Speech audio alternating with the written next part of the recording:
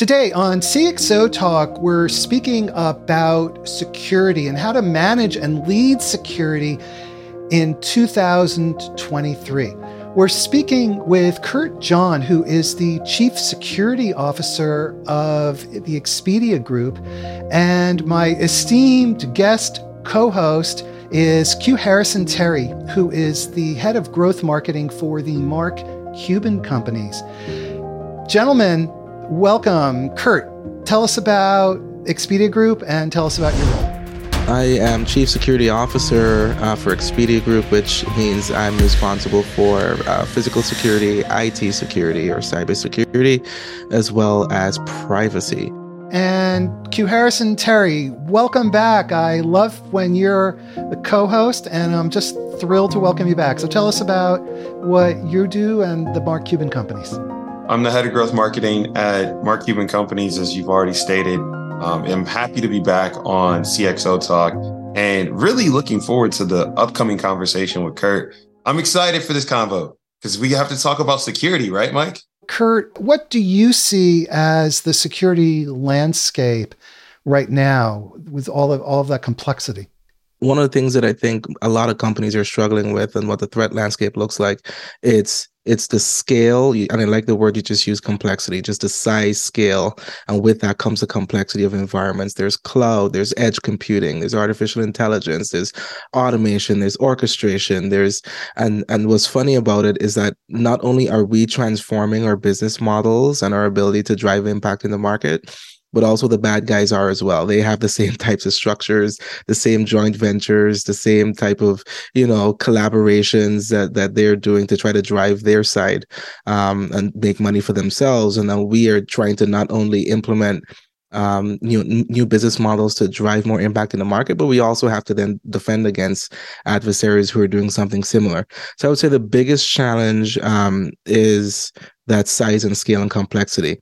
But having said that, there are probably a couple of things you can organize yourselves around when it comes to actual technical threats. And it's a lot to do with your endpoint devices, the computers we're all using. It has to do with cloud because we're all using it. For a subset of the population of companies, it has to do with edge computing as well. And then finally, artificial intelligence, ensuring that when we build those data models and we try to scale them, things can go bad really quickly. So both from a security perspective as well as from an ethics perspective, paying attention to artificial intelligence is really important. Kurt, when you're at Expedia, there's tons of people in the world that are out there and they do like the chief security officer role. But at a travel company, what does that entail? It's about our travelers, right? Because that's what we're trying to do. We're trying to connect our travelers with new experiences around the globe. And in order to do that, we need to serve them up with new capabilities, new ways for them to engage and plan their trip. And so we organize ourselves around our travelers, partners, and of course our employees. And so a lot of the decisions we make and the questions we ask ourselves and the answers we tend to give ourselves is around travelers, partners, and employees. Now, fun fact about Expedia, and a lot of people don't know this. There's the Expedia.com, but Expedia Group is also owns a lot of other brands as well. And it was interesting. I was talking to a friend of mine and I was saying, hey, look, I'm going to go work with Expedia now. And they were like, oh, wow, Expedia. Expedia is pretty good. But you know who's even better? Orbitz.com. You should probably look into that. And I said, oh, okay, I think I will. But at that time, obviously I knew. But, Orbitz.com, Travelocity.com, Hotels.com, Vrbo, the list, CarRentals.com, the list goes on. So fun fact is we drive value in the market through a lot of different brands. How do you think about security across this very broad landscape of different companies, different well-known brands? The necessity to share information, because we've gotten to the point now where you're unable to accomplish whatever it is you need to do on your own, right? Unless you're building a very specific widget, hardware widget at that other people are consuming. And even then, you need someone to provide steel or some other type of raw material. You need an ecosystem of partners in order to be successful. And so fundamentally, I look at it in two ways. The first is How do you work with your partners to drive security consistently throughout your entire ecosystem? And so that means that it obviously everyone doesn't need to meet this incredibly high bar, but what's like the threshold of which you want to collaborate with your partners to really implement security across your entire value chain so that everyone is strong on, because of course the weakest link analogy. That's the one side. On the other side for me, it's the threat intel and the ability to share data, right? Because then some folks within your ecosystem might be experiencing certain attacks, and then the question then becomes, how well can you all share information together so that you can insulate yourself or try to pivot to prevent such an attack? And I've found incredible uplift and value in both partnering with your ecosystem as well as sharing information with your ecosystem. I think that's really the future. Even the federal government, the U.S. government, from CISA, as well as the Office of Director of National of Cybersecurity, says the same thing. In other words, to beat all of us, you probably need to beat one of us. But then the flip side of that is to beat one of us, you have to beat all of us. Very convoluted, but essentially what that means is if we all cooperate and share information and just ensure that there's consistency of controls throughout our ecosystems, I think the US economy broadly, as well as our own individual companies, would benefit quite a bit. How does Expedia think about internally that decision support system that you're describing? Because it's to work across just the organization, everybody has their directives and goals, but in order to reach that alignment, you really do need to be able to frame or lean into some type of support network, and more so specifically around decisions, because I imagine when you're dealing with security threats and things of that nature, you don't have a lot of time. This is not something where, hey, let's come back to it next week or next month or next quarter. This is not specific to Expedia. This is actually could be applied to any company, and it's been applied to the companies I've been with before, and anyone can adopt this. Fundamentally, you're looking at two things. I think oftentimes people don't take enough time to actually build out that structure that you just described. It's very much ad hoc, and you want to move from ad hoc to optimized as quickly as you can. And what that means is consistency of processes. So A, right, what does that your governance structure look like? B, how do you evaluate risk, right, within that organization? And you need a repeatable way to do that. C, do you know your risk appetite? This is very interesting. I've been at companies before, and this is not Expedia, but many, many years ago, I was a consultant, and I've seen companies where they think they have a very conservative risk appetite, but when you look at actually the way that they're making decisions and the type of the things they're going after, it's very much contradictory. They have a very aggressive risk appetite. And I think that emerges because organizations aren't intentional about defining what your risk appetite is. Is it conservative, aggressive, or somewhere in between? What do you sort of rally around? What are you more comfortable with the risk on versus not? So that goes back to your risk appetite. And then finally, you likely need within your structure a way to make decisions really quickly, like you alluded to. And that means that you likely need to assign certain decisions to certain risk thresholds. So for low, medium, high, so obviously a higher critical risk might go to the CEO, but if there's something of a low risk, that might be made at the director level or below, right? So really, I think what that comes down to is more intentionality overall around your risk program, and I think not enough companies treat it that way. Be sure to subscribe to our newsletter. Hit the subscribe button at the top of our website. We have a really interesting question from Arsalan Khan on Twitter. Arsalan always asks these great questions, and he says, when technology is everywhere and with everyone, what do you define as the boundaries of your ecosystem? Definitely today, the boundary of your ecosystem, not only has it moved backwards from sort of like your corporate network, but it's become incredibly more porous as well. So a lot of holes in it. And so the way I think of it is that you don't define that boundary, which is And within the security community, you're going to find some people might roll their eyes at this, but zero trust, right? Bear with me for the time being. It's been thrown around quite a bit in the media, and companies are kind of like, we're the zero trust mecca. But zero trust, still the tenets of it remains true. So in other words, how do you create an ecosystem within your environment that allows the appropriate access of your partners and your employees, wherever they may be, in a way that doesn't require you to give carte blanche access to everything? So my fundamental tenet on this topic is I have no boundary. And even if I did, it would be incredibly porous. So how do I better manage access at the software level? And zero trust is a big aspect of that. What concerns have you seen on the privacy side due to that?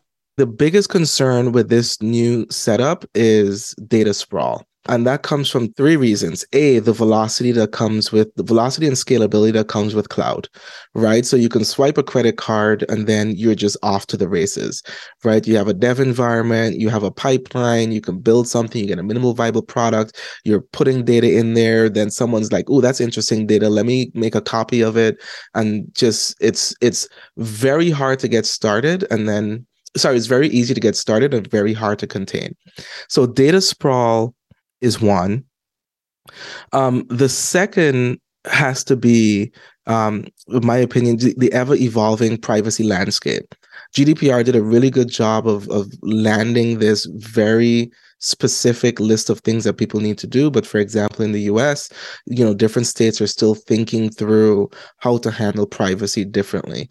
And that means, if you're in the US or you're doing business in the US, then you need to potentially be paying attention to 50 different privacy regulations.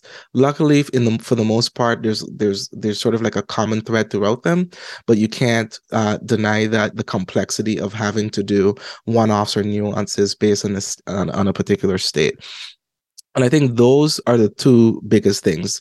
In the first case, you just need to be really intentional about having a specific, in the first case, meaning data sprawl, very intentional about having a very specific privacy strategy, but it can't be in isolation. There's a lot of convergence between privacy and security.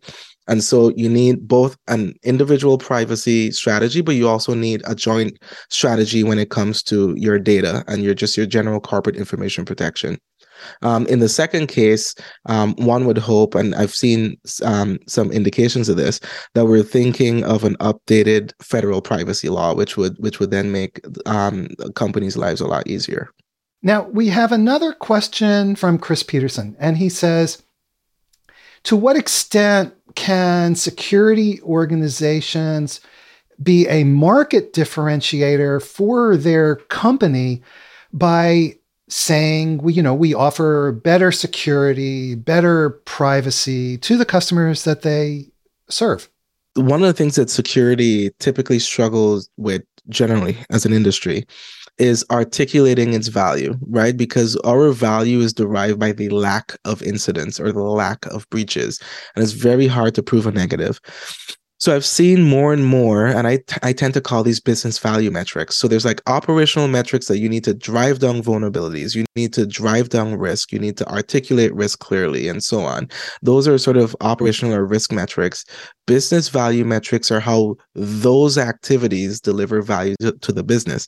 A good example of that is, let's say, for my more security savvy folks, ISO 27001. For those that don't know, it's a and this ties directly to Chris's question.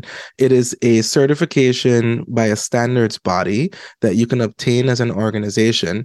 And it essentially says that you are doing a really good job of when it comes to the governance of security within your organization. That is, to me, an excellent example of moving from not just driving down risk, which it does, right? Because it means you've put certain things in place to make sure you have a healthy security program, but then it also becomes a business value metric. Why? Because your partners, if they want to sign a deal with you, might ask you, look, security is really important for us. It can derail our operations. How seriously are you taking it? And then you hand them that certification. And it's not the end all be all, but it's a significant step in the right direction to showing that you have differentiated yourself in the market. That's a really easy example. I think more and more, as you move down the tech stack or you get to more technical outcomes of security, I think you're going to see those also start to get reflected in the market as well. So I'm actually pretty excited about this because it solves an age-old problem, which is the CEO and CSOs in years past spoke different languages, one very technical, one very business centric. But B, whenever the CEO or whomever the board might ask, well, how are we doing? And well, we're doing great, no breaches. Well, if no breaches, do you still really need all that money, right? And so that's a tough conversation. And so now with these business value metrics, it makes it an easier conversation. When you're building the vision of like an environment where there aren't many incidents, there has to be threat vectors or things that you find prevalent. Correct. And they have different effects on how you set up not only your internal org, but even how you communicate the value of the systems you've put in place, because those are top of mind to you. So are there specific like computer incidents that you find right now very forthcoming or eye-catching? I rely a lot on my threat intel team to kind of show what the general threat landscape looks like and what that means, for example, for Expedia. The other, to your point, is if there are incidents that my security operations team are mitigating or preventing from going live in the environment and blowing something up, then I would also raise those and say, hey, look, within the last 30 days, here's the incidents that we prevented. And then I'll say this really quickly, but to get to the crux of your question is the way I handle that now is I make an incredibly tight correlation between what my team is focused on and business outcomes. So let's say, for example, a company is focused on building out stronger partnerships with third parties and trying to drive more automation there, then all of a sudden APIs and edge computing is really important to drive that type of business efficiency, then my program needs to pivot as well. Why? Because that's a business strategy that's critical for success, and so my program needs to also pivot with that. So in that environment, just given that you're an e-commerce company and there's tons of e-commerce companies out here dealing with this similar issue, how do you think about fraud? And is that a part of the threat vector that you are responsible for? Or is that something where you have to work very closely with like an internal business unit? There's some fraud that starts from a security incident. There's some fraud that starts from a misconfiguration, which some might argue is still a security incident. There's some that might start from a privacy incident, which again, some might argue is the same, but it's a little bit different. And so what it comes down to is a lot of heavy partnership I have found throughout at least 3 to 4 functions generally within the industry. And typically you see skill sets across those. So the best way to think of it is a value chain. And I think of most processes and outcomes as a value chain. So if as an organization, for anyone that's listening, you want to make sure you handle fraud really well, then what's the outcome you're looking for? What steps do you need to make happen? And then focus on driving that process regardless of where they may sit within the organization. Then there's always opportunities to optimize and shift things around. But what you want is the type of environment where you can get an outcome, find the milestones, and then drive horizontally across the various business units. When you think about the government, right? So the government has this role where they're dealing obviously with some of the bad actors at the highest level in this space, but you're seeing so many edge use cases just pop up overnight because you're responsible for this fraud thing. What would a better corporate government alliance on the fraud protection specifically look like in your eyes? If you're not familiar with it, ISACs, it's information sharing and analysis centers. And there are a bunch of different types. There's like the retail and hospitality, there's the financial, there's like electric. These are all intended to be like sector specific sector-specific groups of companies that focus on specific threats and then share information about it. And what's interesting about your question is that I would argue and maybe it's more so in the e-commerce / consumer side of things, but I would argue most businesses are subject to fraud, right? Particularly if you have weak controls. So maybe a better way that comes to mind, and I've never thought about this before, so it's a really good question, is do we need to start thinking about these topic-specific risks that are plaguing, that are running horizontally across multiple sectors, and quite frankly, plaguing a lot of companies and sectors? So to answer your question is maybe it's a some type of information sharing type situation for specifically for fraud.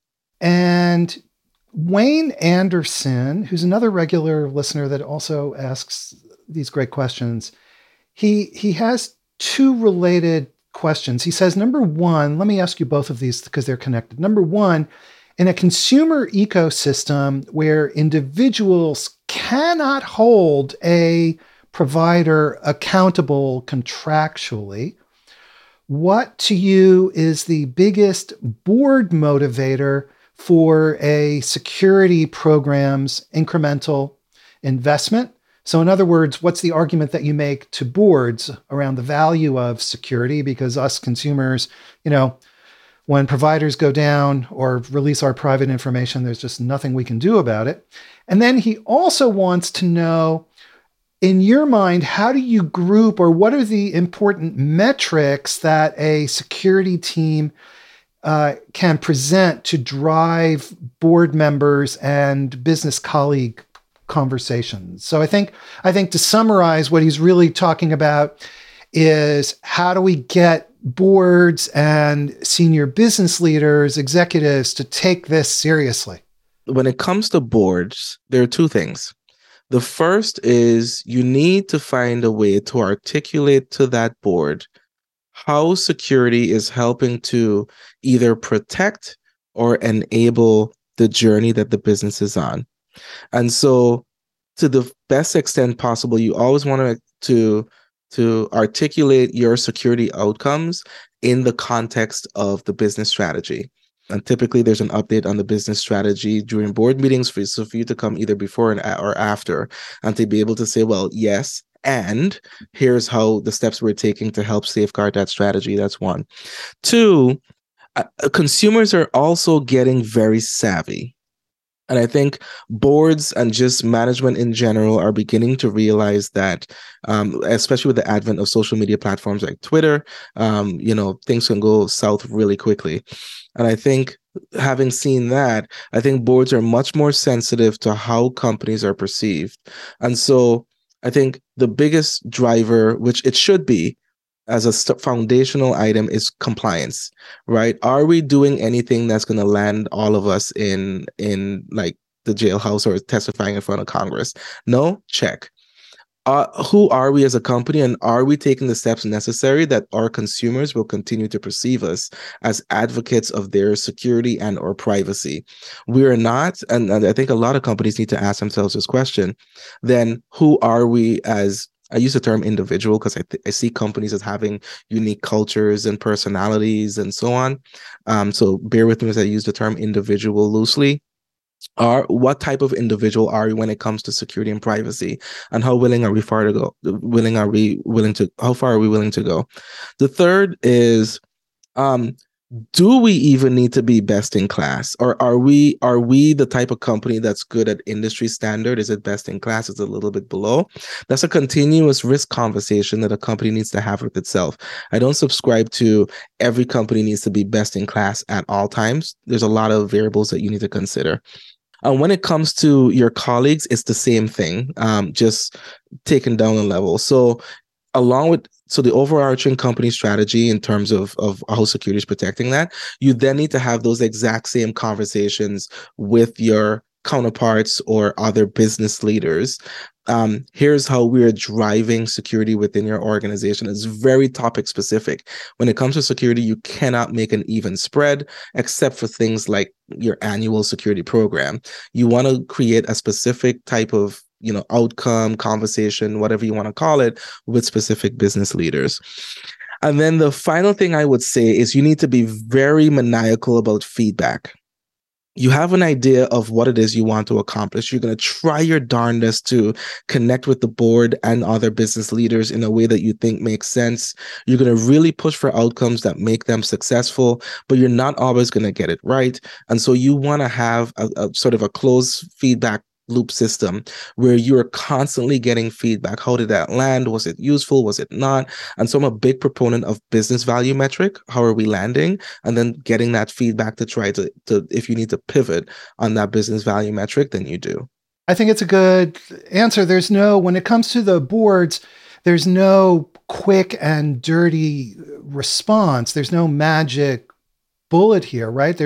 It's a matter of convincing the board that they have to make this investment, which is obviously tough because the investment is like insurance. And, it's like, gee, I think we should buy a lot of insurance for this risk, to get back to what you were saying earlier, that may seem really unlikely. Completely agree. One other thing I'll mention is you have to be an incredibly amazing steward of that money. And what do I mean by that? If you're about to get an investment, you need to do two things. A, you need to be very clear and articulate about what value gets delivered when, and set milestones for you and your team so that the money just doesn't end up in the ether. And then at the end of the year, it kind of like, well, look at this. And yeah, but we give you like 10 times that. Like, is that all we got for the value? And then the other is that just because you're getting an influx of money doesn't mean that you don't need to be just incredibly practical about cost savings as well.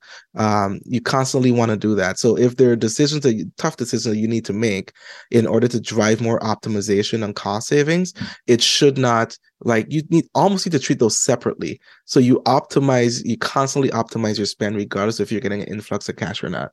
We have a question from Arsalan Khan again on Twitter, who asks really good, excellent question. He says this.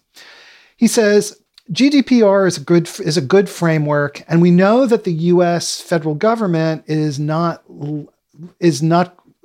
going to jump quickly onto that level of data privacy. So why don't companies just adopt GDPR themselves as a standard? The biggest caveat that companies have why they wouldn't just do that is because there would be mostly global companies. I think you'll find if they're either US-based companies that primarily operate in Europe, or they're European-based companies, they'll do that in a heartbeat. Right. But if you're looking at more global companies, you're going to find that they may be more hesitant to do so, because one of the challenges is their ever evolving privacy regulations as you work your way east or west. Right. If you're in the US, and then not to mention the 50 states as well. For example, I know California, just the CPRA, Oregon is looking at one. There's one in Virginia as well. So companies, I think, are hesitant, and what they end up doing is they try to find the common denominator and solve for that until there's a more predictable regulatory environment. So I think that's maybe the key takeaway. So in the absence of a predictable regulatory environment, companies are going to try to do the sort of like the common denominator in order to avoid wasted funds, right? Because you optimize for GDPR, and then a state or two, or maybe a federal law in the US comes along and sort of tosses it on its head. Mike Tyson has a saying where he says everyone has a plan until you get punched in the face. Exactly. And I want to start to amplify this conversation a bit, right? As the chief security officer, you can build a security system that's really damn good, but there's no system that's perfect. And when you do have an intrusion, or you do have something that goes further than you would like, what goes through your mind? One of the things as a chief security officer you need to be able to do is to figure out how to fail fast and fail gracefully. because nothing, as you said, as you alluded to, Q, is pitch perfect, and something will go wrong. And when it does, you don't want to languish and sort of tumble, right? You need to be able to fail and then recover as quickly as possible.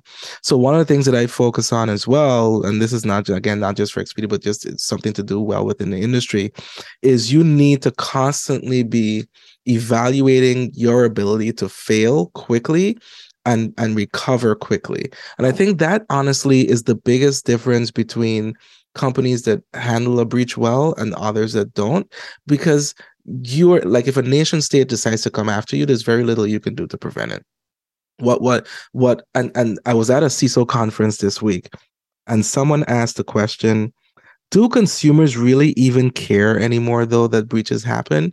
And I said, well, okay, my response was, and question wasn't for me, I was an audience member, but I kind of spoke up. I said, yes, maybe we are desensitized a bit as consumers, right? Because there are breaches, every day you're reading about something different, but it doesn't mean necessarily that consumers don't care. And the trouble that companies get into has shifted from a breach has happened, that's expected these days, to how does a company respond to that breach and what is their communication like? And to me, that is also a part of your ability to fail quickly, fail gracefully, and recover. There's one thing that I will say, like when I worked in security, one of the things that we got really good at that I think helped us out a ton was the postmortem and the art of the postmortem. And one of the things that we did a little bit differently was we always led with the implemented fixes. So, oftentimes you have your postmortem, and that's like right after the event, and you're like saying, what could we do better? What could we do wrong?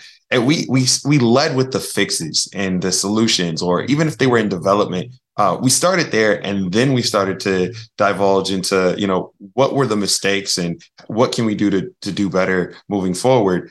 What does the postmortem process at your team look like at the highest level? I would say it's no different from how it should be done, right? So the question then becomes, for me, so the fundamental questions I ask is what just happened and why did it happen? And even though you might not, not why, but how did it happen? And even if you don't necessarily know completely what adversary got access to what, typically you can get to the how fairly quickly. And what you want to start to do there is try to figure out, are there other areas within your environment that replicate this type of either misconfiguration or vulnerability that you need to start looking at really, really quickly? It's always putting what happened in context. And then simultaneously, obviously, you need to work on like what was accessed, because then there might be some reporting requirements. But for me, it's all about figuring out the how so that I can stem any type of subsequent breach that might happen. But then after that, I need to get into sort of fixing mode really quickly and be able to communicate clearly to the board and others that might need to get that information. If you could go back in time, let's say you have all the information that you now know today, what would your younger self do when I'm talking about you just got this job, you're brand new into the role? Like, because that's it's the top of the year. I mean, there's a lot of people that just got new titles changed, elevated, and they're sitting in the hot seat, and they haven't gotten punched in the face yet. So, what advice would you give to them? There are probably like 4 or 5 things, and I hope I can remember them right. Because the thing about getting into a seat like this, it can be really, really overwhelming. Right? There's like a gazillion different things happening. Everyone needs your time. It's, especially as a new CISO, it's really hard to filter out the signal from the noise. And so the advice I would have is make sure you're incredibly clear about your objectives and key results, and always come back to them regardless of how people randomize you. That's what you're looking to deliver. The second thing is, in the security field, there's probably 5 things. There's awareness and training to try to reduce the likelihood that your user population does something silly. There's endpoint protection, just because that's what, most people click on stuff, and you just want to make sure. And I use the term endpoint loosely, right? That includes servers. There is vulnerability management, right? You want to try to spot and get rid of those vulnerabilities as quickly as possible. And then to the extent that you can, there's also identity and access management.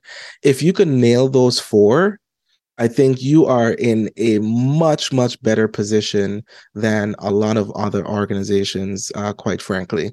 And then you start to build from there. So figure out what your foundation is, build some OKRs to those, and then that is your North Star. You are working on that religiously and let the noise come and go, and you just focus on delivering on those. Chris Peterson earlier had asked a follow-on question regarding the ecosystem, and he says, how does Expedia, but I'm going to generalize this, how does security and IT deal with partner issues like when Southwest Airlines had their disruptions around Christmas? But to generalize, what do you do, or what should one do when the partners have a security meltdown and the data is leaking and you're involved because of that? What should you do? Hopefully you're left of boom, which is sort of the industry term for when something happens. And if you are, you want to start fostering like relationships with your key partners today. Share information, share policies, find out how to get reporting both ways and so on. So that's what you want to do then. If it's right of center and something's already happened, you also want to like truly be a partner, lean in with your resources and see and ask how you can help. And that's in both directions. Both you as the primary person, maybe there's a third party, but if you're a third party and there's a primary, you also want to do that. Because again, without all of us, the kind of skin in the game, we're not successful. So build strong partnerships, active partnerships. Arsalan wants to know, what about AI and the role of AI in security, maybe even using AI as an advisor to the Chief Information Security Officer? It came to my attention that someone's forked ChatGPT and started doing some analysis and some development around that type of capability with security. And it was interesting because they would do something sort of like reverse engineer that malware that just came in and put the indicator of compromise in this system and so on. Basically just told it generally what to do, and it was able to do all that. So I absolutely think there is a place today, and it's going to be even bigger place in the future for the way AI is going to help abstract a lot of the complexity of security and allow us to focus on outcomes. Now, some people might hear that and think, well, jobs are going away. I disagree. Security is a very complex space. And I think what this does is free up very limited resources to work on more complex and interesting business problems. We have a really interesting point from Carrie Sullivan on LinkedIn. And I'm going to ask this one to both of you because this question gets caught right square in between you both. Okay. She says, great, quote unquote, growth mindset thinking. Security is about human behavior as much as it is about having great technology. Getting stuck in the crisis, letting a breach languish is never the right answer. Post-mortem and continuous improvement are as much about improving the barriers, but also the people reaction and response. And so this is my question to you both. It's this growth mindset with security that, as far as I can see, drives, or it's growth mindset within the business that helps create the conditions that drive all the breaches and drive the fact that my personal information is out there on the web. So Q, I blame you, and Kurt, apologies, but I have to also blame you as representative of your sort of separate breeds of growth mindset, growth people and security people. I'm sure you might have seen it, but Gen Z is very much into this. This is, we all remember growing up with these. Kurt, you remember this phone? I do remember that phone. Crazy thing is, this is a BYOD phone that you have to worry about now. No, I'm serious. Like, flip phones are back. On the flip side, this is also the same device that you've got to worry about. And you've got to, in the bad guys, the bad actors they're on both. And this is actually probably more simple, so it's easier to infiltrate a network. And we oftentimes don't even think about it. And so marketers, we ruin everything. We always see the emerging trends and we come in and we don't think about privacy. We don't think about data. I mean, we just use it because we want the look, we want the press. And it oftentimes falls in your lap on the security side to fix it.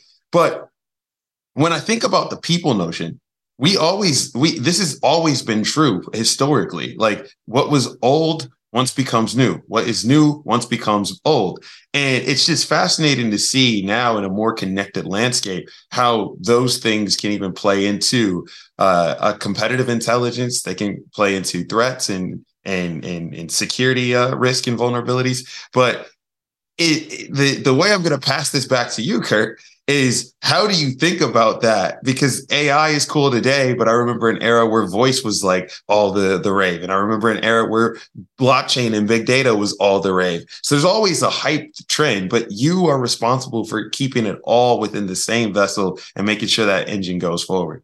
The technology might change, but to the point of the person who asked the question, you can swap out the technology, but in essence, what you're looking for from your user community is the exact same thing. First of all, security is job zero. Second, are they advocates or champions for security? And if they're not, you need to start more in the awareness training and just engagement level and feedback level to try to drive that culture. But then from my perspective, it also comes down to diversity. And that growth mindset. The growth mindset speaks for itself. How can I learn, evolve, grow in order to be better and respond better to these types of issues? But then diversity, I'm talking, ethnic, cognitive, you name it, every type of diversity. Because one of the things that that's pretty interesting about security, it's a very creative field. Right. You can two people can sit down and stare at the same thing. And just because you had a spark of inspiration, you can figure out how to solve this issue where someone else might not. And so, yes, it's technical, but it's also there's a certain level of art to it. And whenever you're in a situation like that, you want the type of team that has very different backgrounds that when they come together, there's greater than the sum of the parts. And so I would say it's a combination of culture, which includes that growth mindset, as well as diversity. What is the impact that you've seen from the application of IT security on the travel industry at large?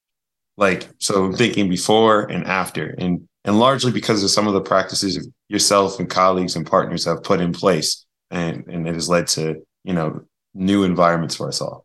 I would say it's the ability to care deeply about your traveler and the experiences they have. And part of that experience is not just being able to see, the Grand Canyon or Christ the Redeemer statue or whatever else it might be. It's them having the confidence in sharing information with you and trusting you that you could facilitate this experience in a way that helps them be a better, have a better outlook on life after versus before taking that trip. And so I think it's driving and trying to continue to build the confidence with our travelers and our partners. And with that, I'm afraid we're out of time. So a huge thank you to Kurt John and to Q Harris and Terry. Thank you both for doing this today. Thank you for having me. Likewise. And a huge thank you to our great audience. You guys are so smart. Thanks so much, everybody, for watching. Before you go, be sure to subscribe to our newsletter. Hit the subscribe button at the top of our website. Then to subscribe to our YouTube channel. Check out cxotalk.com, and we will see you again next time. Have a great day, everybody.